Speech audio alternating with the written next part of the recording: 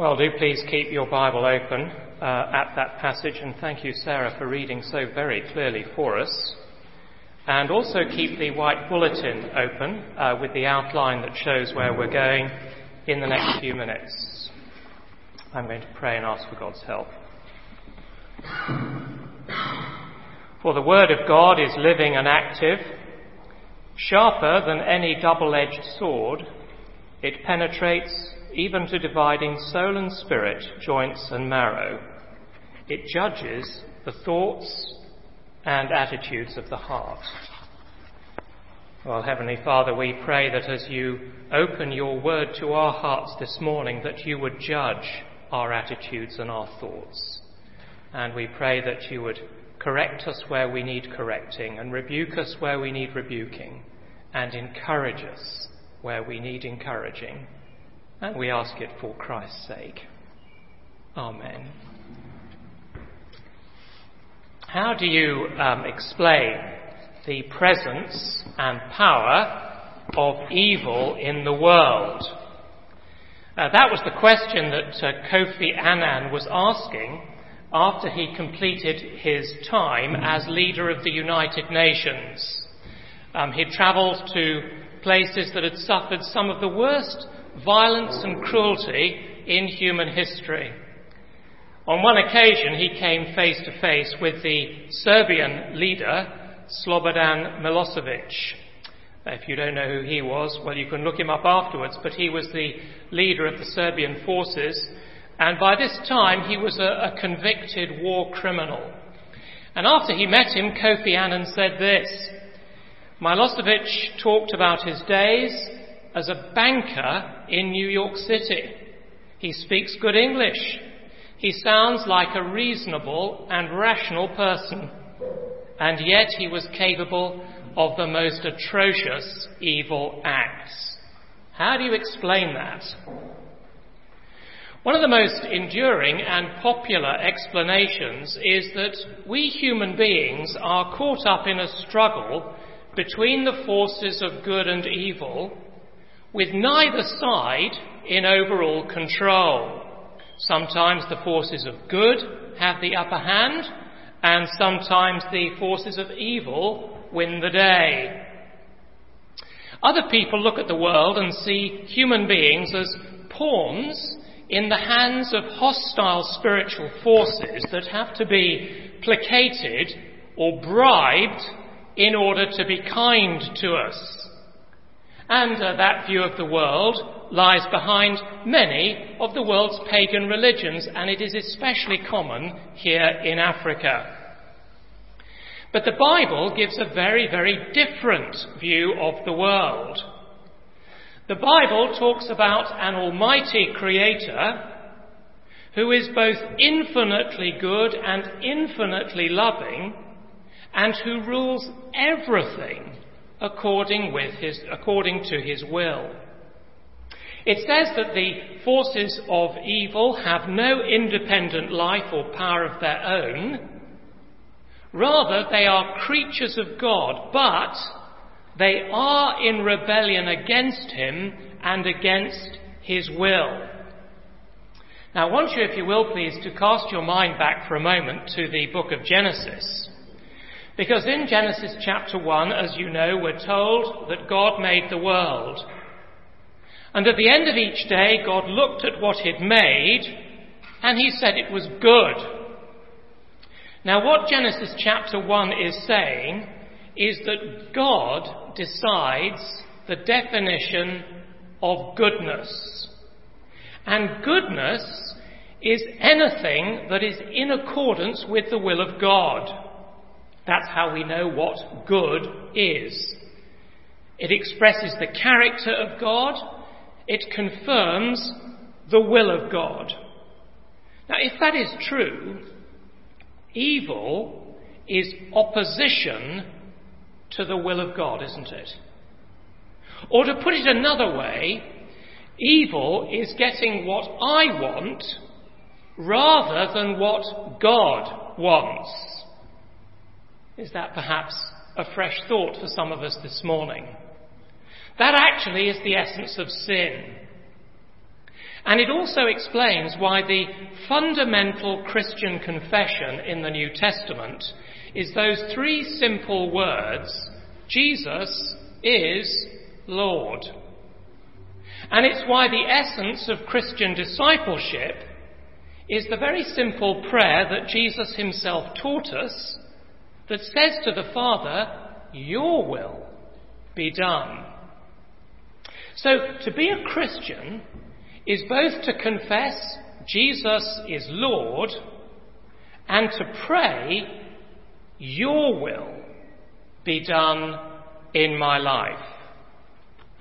Now, friends, that is a conflict that's been going on inside every human being that has ever lived. It's been going on in every era of history and in every location of the world. It's the conflict between the will of God and my will. Am I going to say, yes, Jesus is Lord and live under his lordship? Am I going to pray, "Your will be done"? Or am I going to live my life believing that ultimately I'm in charge? Now, Luke has already shown us Jesus both fighting and winning that battle on the Mount of Olives. If you glance back to chapter 22 and verse 42, we saw there that Jesus prayed, "Father, if you are willing, take this cup from me, yet not my will, but yours be done." Now you see, that is the victory. Jesus will do the will of God at all costs. But I want you to look at the very last verse now of the passage that Sarah just read for us. Chapter 23, verse 25. Pilate released the man who'd been thrown into prison for insurrection and murder, the one they asked for, and he surrendered Jesus to their will. Now think about this with me for a moment. Can it be that the Jesus who prayed, "Father, your will be done," is now given over to these hostile forces in order that their will be done? Is that really what's happening? And the Bible's answer to that question is, yes, it is. But that's not all that's happening. Because in his second volume, the book of Acts, Luke records for us the sermon that Peter preached on the day of Pentecost. And I'd like you to turn there with me, please, to look at just one verse. Acts chapter 2, page 769. Acts chapter 2, verse 23, page 769. Because this is what the disciples eventually came to realize was happening in the story that you and I are looking at together this morning. Verse 23, the Apostle Peter says this: "This man," that's Jesus, "was handed over to you by God's set purpose and foreknowledge, and you, with the help of wicked men, put him to death by nailing him to the cross. But God raised him from the dead." Now think about this. Whose will was being done? Well, of course, it was the will of the people. We just read that. It was the will of the Roman authorities. And yet, that's not the whole story. Because it was also by God's set purpose and foreknowledge. And so if we ask, can it be that Jesus is handed over to the will of the people by the will of God?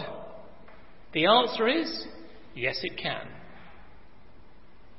Now, that's very interesting because I think it helps us understand a rather puzzling verse that we were looking at last week. Chapter 22, verse 53, come back to Luke. Chapter 22, verse 53, where Jesus said these rather puzzling words to the arresting party. He said, "This is your hour when darkness reigns." Now, what we find in our passage this morning are the different ways that the forces of darkness seek to exercise their will on Jesus Christ, and yet how through it all God is working out his sovereign purposes for the salvation of the whole world. And what was a totally unique event in the life of Jesus has all kinds of applications that we can learn from as you and I fight the daily battle, not my will, but yours be done. So notice then with me 4 kinds of enemies in the passage. First, in verses 63 to 65, and then again in chapter 23, Jesus faces a group of enemies that we can call the mockers. Look at verse 63. The men who were guarding Jesus began mocking and beating him. They blindfolded him and demanded, "Prophesy, who hit you?" And they said many other insulting things to him. So here then is the first group of enemies, the mockers, which is actually an attack of blatant unbelief. Remember the context, waiting for dawn, which was the time when the Sanhedrin would meet. The Roman soldiers are becoming really rather bored. They'd heard that their prisoner was a religious person. People said that he had strange powers and that he was no ordinary man. And so they said, well, okay, let's show him how ordinary men behave by roughing him up a little bit and then blindfolding him. And let's see if his superhuman powers can identify the hand that hits him. That'll be good for a few laughs, won't it?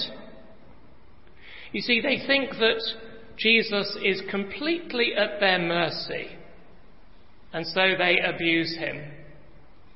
And verse 65 leaves everything else they did to the reader's imagination. And they said many other insulting things to him. So Jesus faces the attack of mockery. And I want us to learn from this morning that evil always attacks human dignity. It's always determined to reduce everybody down to its own gutter level. Here, the mockery of the guards comes from actually a profound hatred of anything good. Why is that? Because the very existence of anything good is a threat. Notice, will you, that Jesus doesn't respond. And in his first letter, the Apostle Peter says this: when they hurled their insults at Jesus, he did not retaliate. When he suffered, he made no threats. Instead, he entrusted himself to him who judges justly. Now, you see, that was the will of God when Jesus was mocked. No retaliation, no threats. And it is God's will for us when we are mocked as well. Leave it to God. He will see that justice is done. And then there's another example of this mockery in chapter 23, when Pilate sends Jesus to Herod. Have a look with me at verse 8 of chapter 23. When Herod saw Jesus, he was greatly pleased, because for a long time he'd been wanting to see him. From what he'd heard about him, he hoped to see him perform some miracle. He plied him with many questions, but Jesus gave him no answer. Now, Herod, he was a rather pathetic figure, really. He was a lightweight. He was a man with no moral fibre whatsoever. And when Jesus arrived at Herod's palace, Herod was absolutely delighted, because he thought that this was a terrific opportunity to see one of Jesus' miracles.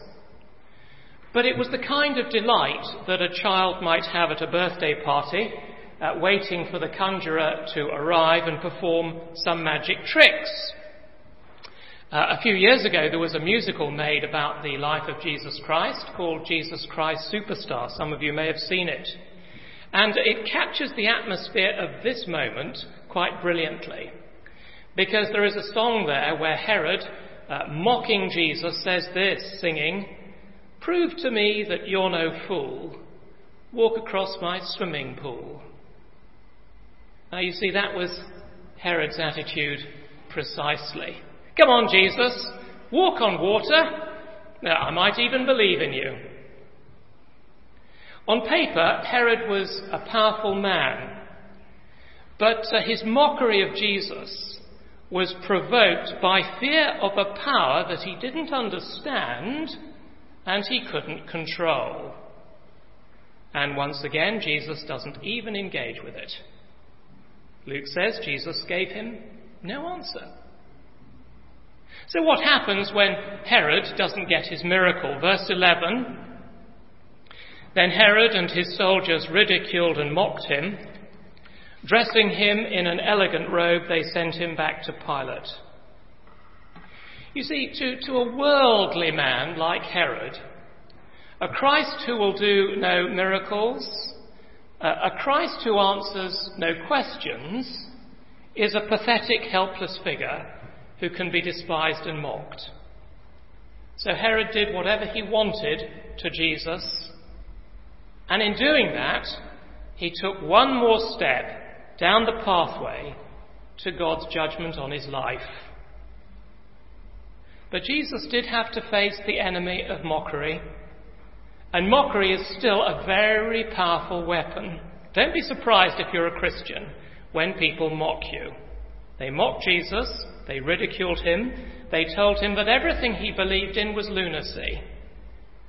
And mockery still cuts very deep into the spirit, because you see, it undermines and destroys self-worth, and it tries to reduce human dignity to nothing. Well, that's one of the powerful enemies that Christians have to contend with today. But remember, Jesus endured it. And he endured it in order to carry our sins to the cross. The mockers. Well, let's turn now to the second group of enemies that Luke identifies in verses 66 to 71, and I call this group the motivated. Now, although it appears on the surface that the Jewish authorities are conducting a fair trial because they want to establish the truth, these men are absolutely determined to find grounds for killing Christ. That's their real motivation. These men are described for us in verse 66 as the council of the elders of the people, both the chief priests and teachers of the law. Now, their determination, you see, is that no matter the cost, their will must be done.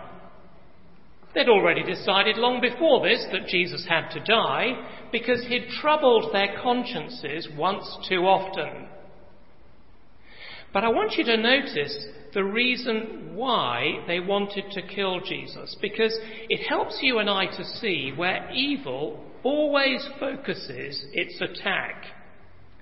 And it all centres on the person of Jesus Christ and his identity.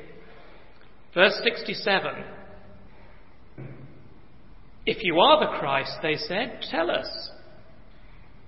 Verse 70. They all asked, are you then the Son of God? So you see, their concern is about the identity of Jesus. And let's be clear that Jesus was murdered for claiming to be the Son of God. And that really is the key to the whole story as we've been following it right the way through Luke's Gospel. There would have been no cross and there would be no Christianity if Jesus had not claimed to be God in human form. And that is still the issue that Christ presents to men and women today. Is he or is he not the Son of God? The enemies of Jesus denied it. How can this man possibly be the Son of God? He's not going to rule over us. But friends, you see, if he is God in human form, well then there is a God, and we know what God is like. And it means that the words of Jesus Christ are the truth, and that he has every right to be Lord of our lives. Indeed, that actually is the only logical response. To bow in worship and to submit our lives to his love and to his authority, and to say, not my will, but yours be done. But you see, that was the one thing that these religious leaders would never do. Because you see, once you've decided that your will is going to prevail and not God's, well then you've become an enemy of Christ, and you will be determined to remove all influence of Jesus from your life. And I think one of the things that Luke is telling us in this section of his gospel is that there can be no neutrality about Jesus. We do have to make up our minds about him. We can't go on forever sitting on the fence and saying, absolutely marvellous teaching, such a clever chap. He did amazing things. I wish I'd been there. We can say all of those things without ever actually submitting our lives to him as Lord. But you can't go on like that indefinitely, because in the end, there is no neutrality. And I think one of the most terrifying but forgotten dangers that we see in this passage is that religious people, listen carefully, religious people can condemn themselves to hell because they reject Jesus. Somehow he doesn't really fit with their preconceived ideas, so they don't admit that they need him to save them. And in exactly the same way, my dear friends, it is perfectly possible for you to come to church every Sunday morning from now until the day that you die, to listen to the Word of God, and yet never actually to respond to it personally in your own heart.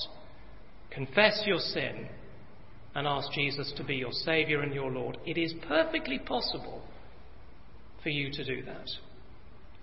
You see, these religious leaders, they knew their Old Testament Bibles back to front. They were always in the temple. They were the most respectable people you could find in Jerusalem. And yet when they find themselves face to face with the Son of God, they say, crucify him. Because they would not have God's will in their lives. Their will had to come first. Now I want to say that, yes, Jesus always reveals himself to the sincere seeker. But you see, he knew that these determined and highly motivated men weren't the least bit interested in discovering the truth. That's what Jesus is getting at, actually, in verse 67. Can we all see verse 67 in our Bibles? Jesus answered, "If I tell you, you will not believe me. And if I asked you, you would not answer." In other words, it's absolutely no good whatsoever me defending myself, because you've already made up your mind. You're motivated to reject me. And therefore the best and the only response, verse 69, is to restate the facts, which is what Jesus does.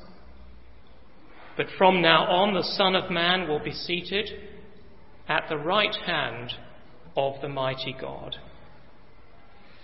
You see, Jesus is the Son of Man, to whom total and eternal authority have been given by the Father. He is equal with Almighty God, sitting at his right hand and heir to the sovereign throne of the entire universe. But these motivated, evil men now have the evidence in their hands to destroy him. Now think about it. They were the leaders of the nation's spiritual life. They were the people who were supposed to uphold the word of God and the moral standards of God's word. They should have been dedicated to serving the people and to serving Jesus. But instead, they're determined to murder him. Now surely, that should strike terror into the hearts of any religious person who is determined not to bow the knee to Jesus Christ. It is a fearful and terrible thing to use our religion as a shield against Jesus, to go through all of the motions, to appear outwardly to be submitting to God's authority, and yet in our hearts to be saying, my will, not God's will. I will not have Jesus control my life. I won't have him rule over me. And yet that is what these men were doing. And when Jesus had prophesied, as we saw a few weeks ago, that the temple would be destroyed, the city would be sacked, the nation would be scattered, within a few years, all of that happened as the judgment of Almighty God on their simple, stubborn refusal to accept Jesus as Lord. Friends, don't go out of this church today with that issue unresolved in your heart. However young or old you might be, I plead with you to resolve that issue today and to say, yes, Jesus Christ is Lord, and I will submit my life to him at every point. There may be some issues that are unresolved, but your will, not mine, be done. These religious people never did that, and because they didn't, they became instruments of evil. Religious people becoming instruments of evil. The mockers, the motivated. Thirdly, let's look rather more briefly at Pilate, who I've called the manoeuvrer. You could probably think of a better title, as long as it begins with an M. Chapter 23, verses 1 to 5. Then the whole assembly rose and led him off to Pilate. And they began to accuse him, saying, "We found this man subverting our nation. He opposes payment of taxes to Caesar and claims to be Christ a king." Somebody has said, for evil to thrive, good men only have to do nothing. But Pilate actually wasn't even a good man. He was a weak man. He was a man who allowed himself to get caught up in the web of evil. He was a politician. He was an expert in the art of the possible.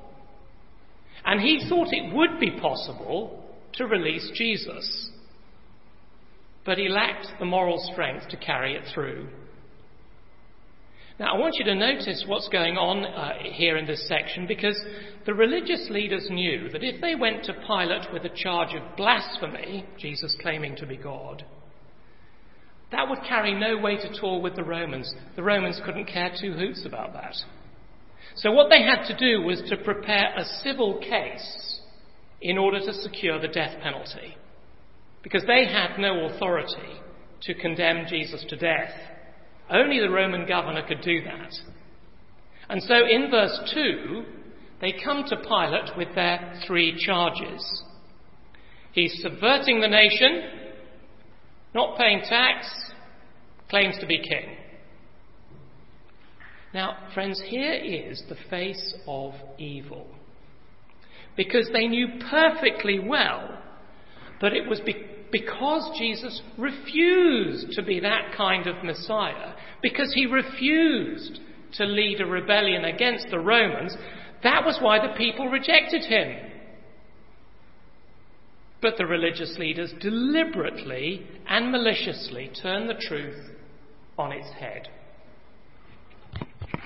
So it's not surprising, is it, that in the 3 interrogations that Pilate has, there is not the slightest doubt in his mind about the innocence of Jesus, because he says it 3 times. Notice this with me. Verse 4. Pilate says, "I find no basis for a charge against this man." Verse 14. "You brought me this man as one who was inciting the people to rebellion. I've examined him in your presence and have found no basis for your charges against him." And he says it again in verse 22. "What crime has this man committed? I have found in him no grounds for the death penalty." So isn't that striking? 3 times Pilate declares Jesus to be innocent. Of course, a man with some moral strength would only have needed to say it once, wouldn't he? But Pilate lacks that, and his decline, his moral collapse here, is very brilliantly portrayed by Luke. So you see in verse 4, Pilate says, I find no basis for a charge against this man. Verse 5, "But they insisted." Or look down to verse 20. Wanting to release Jesus, Pilate appeals to them again. Verse 21, "But they kept shouting, 'Crucify him.'" Middle of verse 22, Pilate says, "I found in him no grounds for the death penalty. I'll have him punished and release him." Verse 23, "But with loud shouts, they insistently demanded that he be crucified. And their shouts prevailed." So you see, Pilate, the manoeuvrer, is outmanoeuvred. Actually, Pilate does everything in his power to release Jesus, short of actually doing it. He knows the right thing to do, but he just can't bring himself to do it. And that is moral weakness. And if we ask ourselves, well, what is the difference between moral weakness and evil? The answer is there's no difference at all. Notice here from Pilate that when apparently neutral men are manipulated by the force of evil, they are tainted by it. Notice how evil destroys all logic, all right thinking, and all concern for truth. And we end up with mob rule, the will of the crowd, and the belief that might is right. And the forces of law and order are steamrollered by the forces of sheer power and the will of the crowd. And so it is the crowd that are the 4th and final group of enemies in our passage. And I've called them the manipulated. The crowd have been worked on by the chief priests and the rulers of the people. And so in verse 13, Pilate called together the chief priests, the rulers, and the people, because Pilate wants to release Jesus. But it's very interesting because the people have now become a kind of chorus who have a huge voice from verse 13 all the way through to verse 25, a kind of surging wave of unrestricted evil that carries Jesus all the way to the cross. Why was it that the crowd shouted, "Crucify him"? Well, because Jesus had not proved to be the Messiah they were expecting. And now they will not be silenced. Verse 18, "Away with this man, release Barabbas to us." Verse 21, they kept shouting, "Crucify him, crucify him." Verse 23, but with loud shouts they insistently demanded that he be crucified. And the last phrase in verse 25 really says the whole thing, doesn't it? Pilate surrendered Jesus to their will. You see, they hadn't reached a considered decision on their own. They'd been manipulated by the rulers of the people. The people did exactly what the rulers wanted them to do. And there's a huge irony at this point of the story, because they're demanding the execution of Jesus on the grounds that Jesus would not submit to the Roman authorities, that he was subverting the nation. But here's the irony. That is precisely what the people wanted their Messiah to be.